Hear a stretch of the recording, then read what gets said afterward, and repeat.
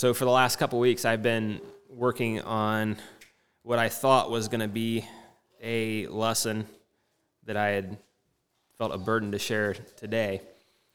And my thoughts were really kind of like Sam said this morning. My thoughts were just kind of stirring and over, page after page, just writing down. And I thought, there's no way that I'm going to be able to fit this all into one message, probably not even two or three. And wondering how to bring that to you brothers, and still feeling a burden to bring that to you brothers. But, and that was my intention. But the other night, Thursday night, I guess it would have been maybe even Friday morning, I woke up about 4 o'clock in the morning, maybe a little before, maybe around 3. And I felt suddenly a very heavy conviction laid on my heart. And as I laid there, I felt convicted before God. And I wondered, why does my mind at times seem kind of jumbled up and unclear? I wondered why at times I read the word and it's maybe doesn't burn in my heart as much as what it should. And my thoughts went to a number of different things as I laid there. But as I laid there, I felt there was a spirit of conviction that came upon my heart, and I realized that I saw in a way that I maybe had not seen before the sin of pride. And as I laid there, I felt, and I hope that it's something that all of us brothers experience from time to time. I hope that I'm saying something here that each of you have experienced. And that is that when the Spirit of God comes in such a mighty way that you lay there and you know you're in the presence of God, and you know that He's there, and all that you feel that you can do is just get down lower. And it was probably about 4 a.m. when I rolled out of bed and I got down on the floor because I didn't feel like I could get any lower. I felt like I had to get lower than what I was. I felt like God was there, and I felt like He was pressing something on my heart. And I realized that what I was intending to bring to you today, this just replaced it. It didn't replace it. I still hope to, Lord willing, be able to bring it. But I really felt like God came and laid something on my heart. And I shared, Kevin shared with me on Wednesday morning when we were at breakfast. He mentioned how he had listened to one of the messages here, and I had shared a while back how it's really challenging to be able to feel a burden on your heart and want to transmit that so badly, and at times feeling like maybe it falls to the floor. But there's also a real disappointment whenever you have a burden on your heart and you're not sure that you're going to be able to communicate it the way that you feel it. And it's kind of a two-way street. Whenever the listeners don't receive it, or when you as the speaker don't feel like you can communicate it as clearly as what you feel it. And that's kind of the concern that I have today. It's not something that I've given a lot of thought to in the past. It's kind of a new thought that is really working and convicting me as I think about it. So that being said, I'd like you to keep praying that the Spirit can lay it to your heart as He laid it to my heart that morning. And the only thing I felt like I could do was get down lower on the floor. The only thing I felt like I could do was lie prostrate before God. And if that can be the position of our hearts here in the next week, then I feel like God will have conveyed that message the way that He would want it to be given. And so, go here to 1 Peter chapter 5 with me. 1 Peter chapter 5. And we're going to read verse 5. Likewise, ye younger, submit yourselves unto the elder. Yea, all of you be subject one to another, and be clothed with humility.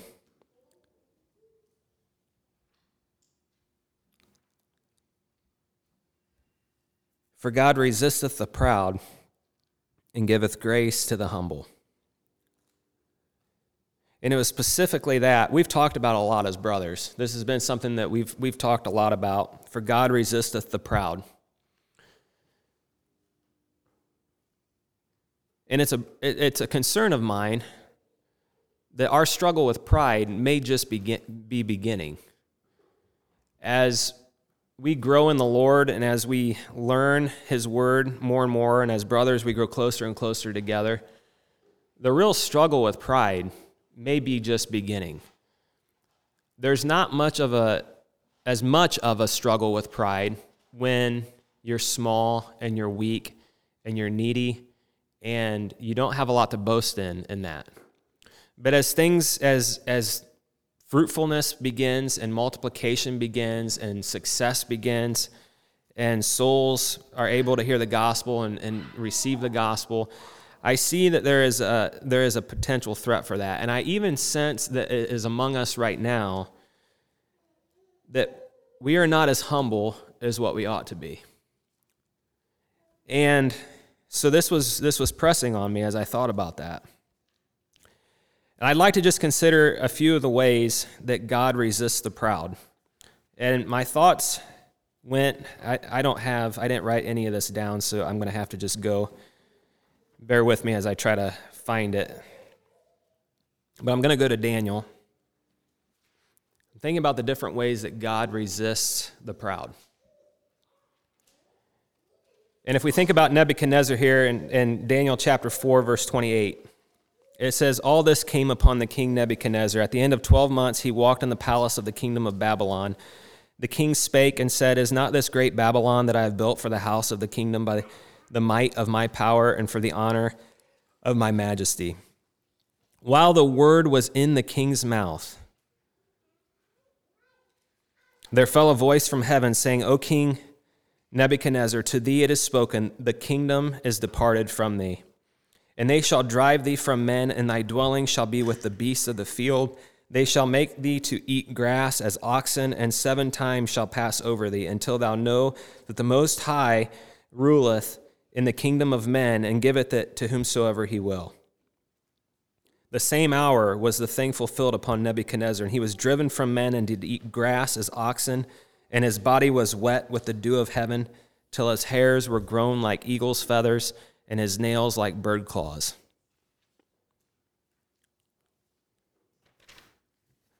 I'm going to turn to Esther, the book of Esther. And I'm just going to read a little bit of this. From Esther chapter 6, verse 6. I'm going to back up. Verse 4, and the king said, who is in the court? Now Haman was come into the outward court of the king's house to speak unto the king to hang Mordecai on the gallows that he had prepared for him. And the king's servants said unto him, behold, Haman standeth in the court. And the king said, let him come in. So Haman came in, and the king said unto him, what shall be done unto the man whom the king delighteth to honor? Now Haman thought in his heart, to whom would the king delight to do honor more than to myself? And Haman answered the king, for the man whom the king delighteth to honor, let the royal apparel be brought, which the king useth to wear, and the horse that the king rideth upon, and the crown royal which is set upon his head. And let this apparel and horse be delivered to the hand of one of the king's most noble princes, that they may array the man withal, with whom the king delighteth to honor, and bring him on horseback through the street of the city, and proclaim before him, thus shall it be done unto the man whom the king delighteth to honor. Then the king said to Haman, make haste, and take the apparel and the horse, as thou hast said, and do even so to Mordecai the Jew, that sitteth at the king's gate. Let nothing fail of all that thou hast spoken. When God resists a proud man, we just received 2 pictures of what that can look like.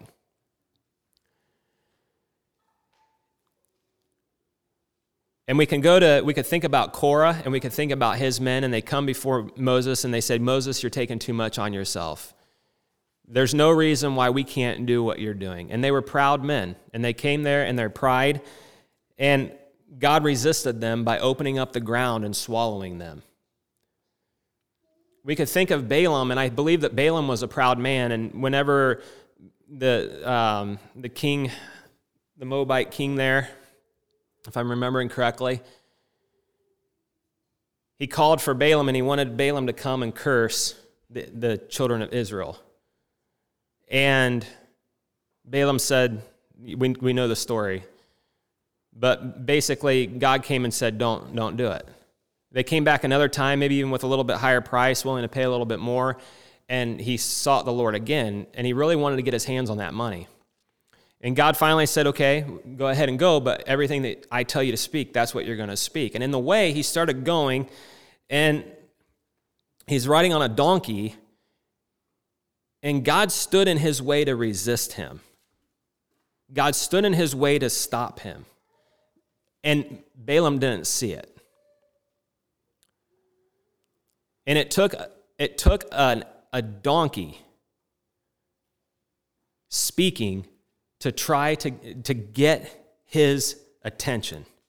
But God was in the way resisting him. And it took a donkey smashing his foot up against the wall, and it took a donkey laying down, and it took a donkey finally speaking and saying, "What are you doing?" And the blindness of pride.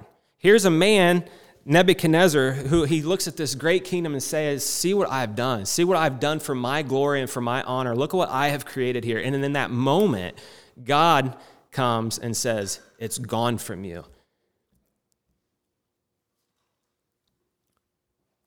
And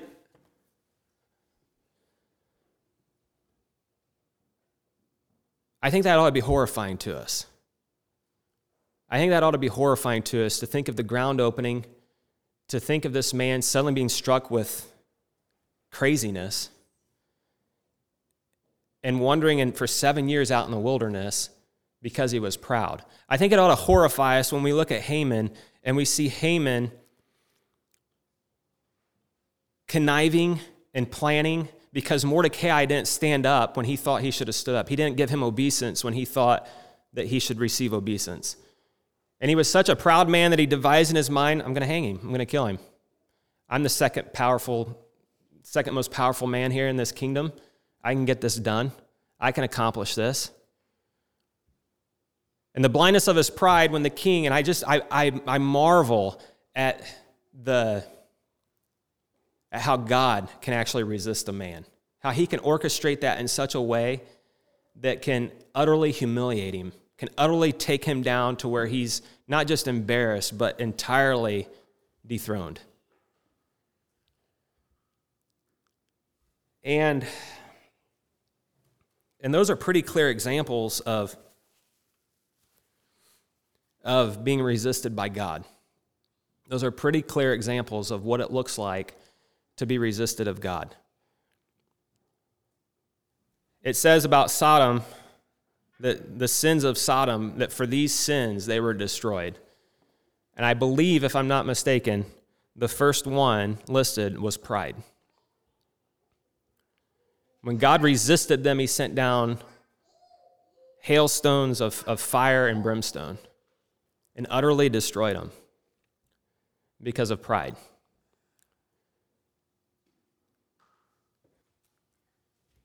But that's not what really scared me.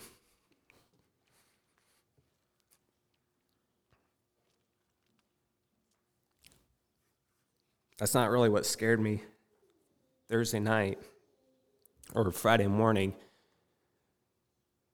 while I was laying there in bed. It wasn't those examples that scared me. I wasn't laying in my bed worried about the ground opening up and swallowing me down. I wasn't worried about that for you, brothers or sisters. I wasn't worried that suddenly hailstone and fire was going to fall from the sky and one of you were going to be utterly destroyed. I wasn't worried as I sat there and thought about One of you going off in the woods for 7 years, clawing at the ground like a beast, being wet with the dew of heaven. That's not what I was worried about.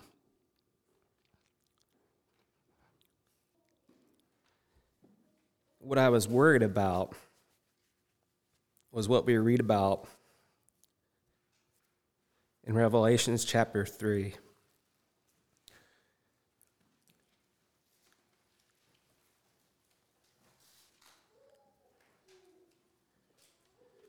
I'm going to read from verse 17.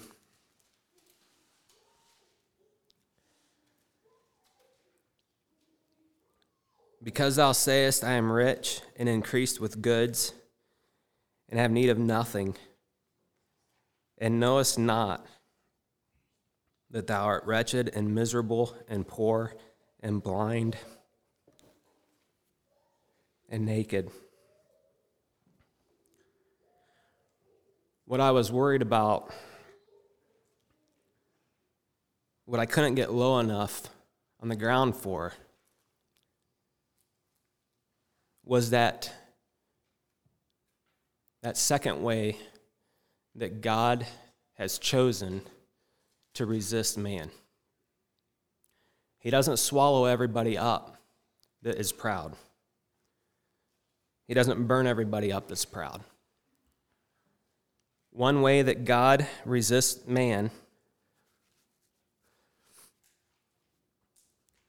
is in such a way that they don't even know it. And that horrified me.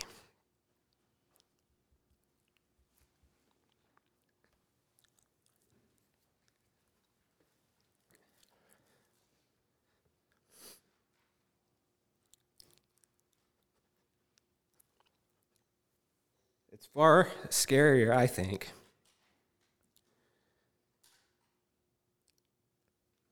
of being resisted by God and not know it.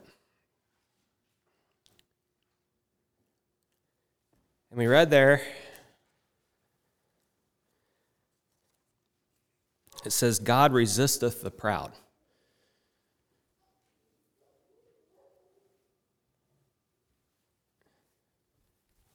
And I think that we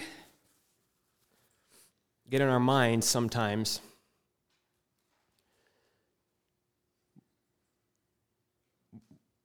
we know that we're proud. We can see pride in our hearts. And we look around and we say, well, the sky's not falling, the ground's not opening.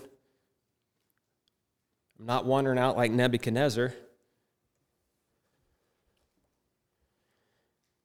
And what we don't understand is that God resists the proud. Not sometimes, not occasionally, not every once in a while, not when pride reaches a certain limit.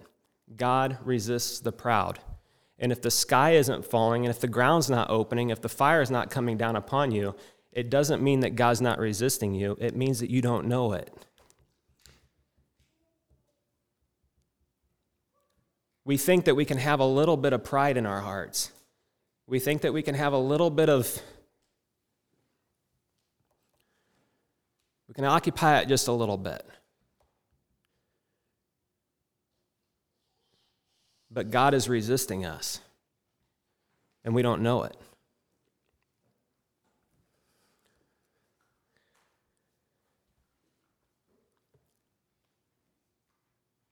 Because thou sayest, I am rich and increased with goods and have need of nothing, and knowest not that thou art wretched and miserable and poor and blind and naked.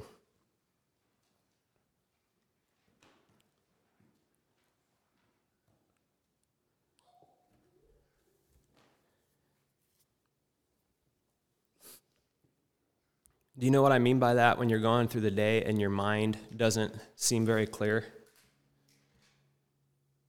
Your mind's jumbled up. You don't seem like you can hardly have a clear thought. And I understand that there's circumstances at times where that's just realistic. And I'm not saying that just because our thoughts seem to be scattered for a day necessarily that it's God resisting us, but I do have to wonder, could it be that God is resisting us? You wake up in the morning or you go through a week and you think, I didn't really have any hunger for the Word of God this week. I didn't really have much desire. I wasn't in the Word very much this week. And could it be that is God's way of resisting you? See, we think we're in control of these things. We think that we have our scheduling and we have the ability to hunger after the Word or not hunger after the Word, but these are gifts that are given by God. It's a gift of God to hunger after the Word of God. It's a gift of God to be able to have a clear mind and to be able to put thoughts together and to be able to know where we're going and what we need to be doing. And do we understand that that's a gift from God? And when it's not there, do we understand that could be God resisting us? And what are you going to do? What are you going to do? How will you give yourself a hunger for the Word of God? How will you clear your mind? Do you ever fall before God in prayer and you feel as if you can't even pray? Your prayers are scattered. And I understand that there are times when our hearts are so burdened and pressed that the Spirit makes utterance for us. That's not what I'm talking about. I'm talking about when we're dry. We don't hardly have even a desire to pray. We don't know what we would ask if we did. When we do fall on our knees, we're thinking about other things.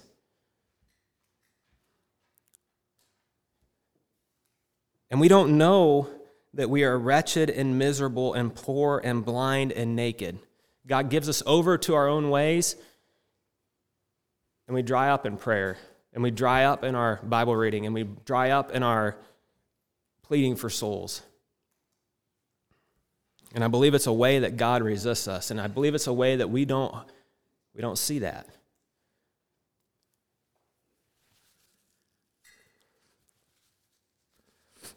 To me personally, the scariest way to be resisted by God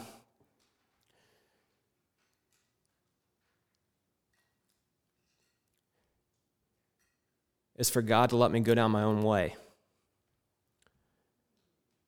and never call me back.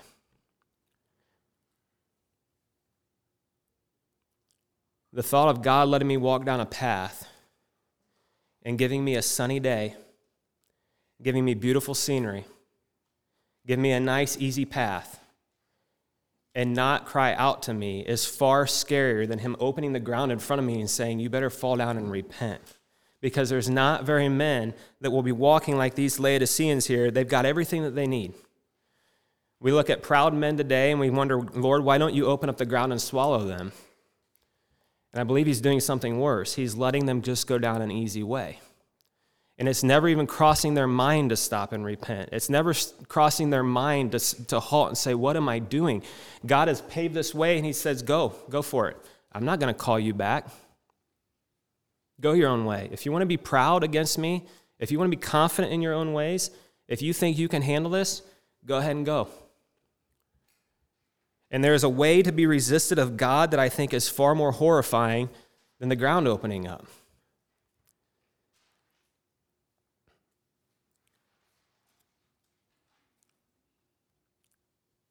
And I think we see that. Because we can look at proud men, and we can look at even ourselves. And I hope that that's really where the focus is going to be laid at here. Because we haven't got there yet. If there's pride in a man's heart, if there's pride in a woman's heart, he's not getting away with it. He's not getting away with it. Just because the ground's opening up doesn't mean he's getting away with it. God is resisting him, but he has probably likely, he's put him on a path, and it seems like he's got the world by the tail. Everything goes good for this guy. He's successful, he's prosperous, he's popular, he's got the world by the tail. And he doesn't know that God is resisting him. We look at our businesses and we think we're so busy and we don't like it. We want to change it. We want to redirect it. We want to get a hold of it. We want to say, I want to spend more time in the Word. I want to get a better handle on this thing. And this thing has created itself now, and it's a machine that you can't stop. You can't stop this thing. It could be it's God's way of resisting us.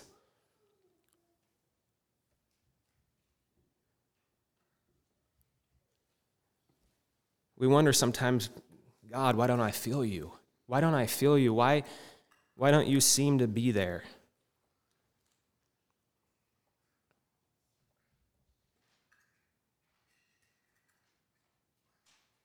And it could be that it's God resisting us. He's trying to get a hold of us. He's trying to open our eyes. He's trying to put his finger on our heart. You're proud. You're proud.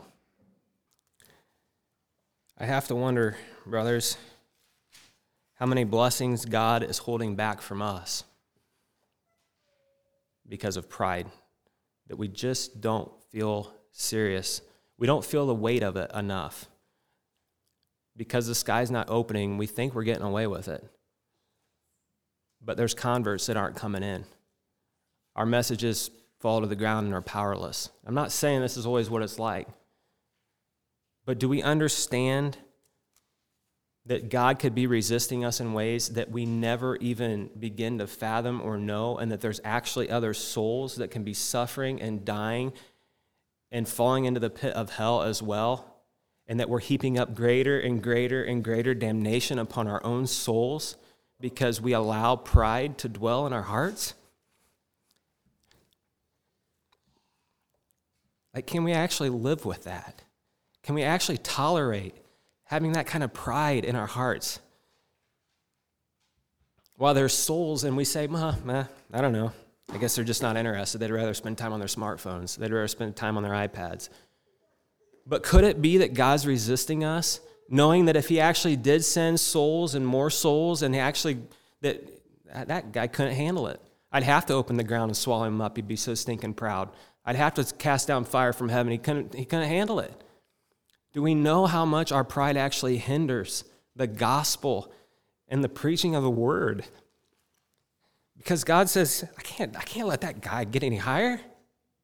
I'd have to swallow him up. I resist the proud every single time. There's not an ounce of pride in you that's not being resisted by God. It's just that you don't know it, and I don't know it. That's the problem. And so there's souls that are dying. There's souls that are... And it could be on us. That damnation could be on us.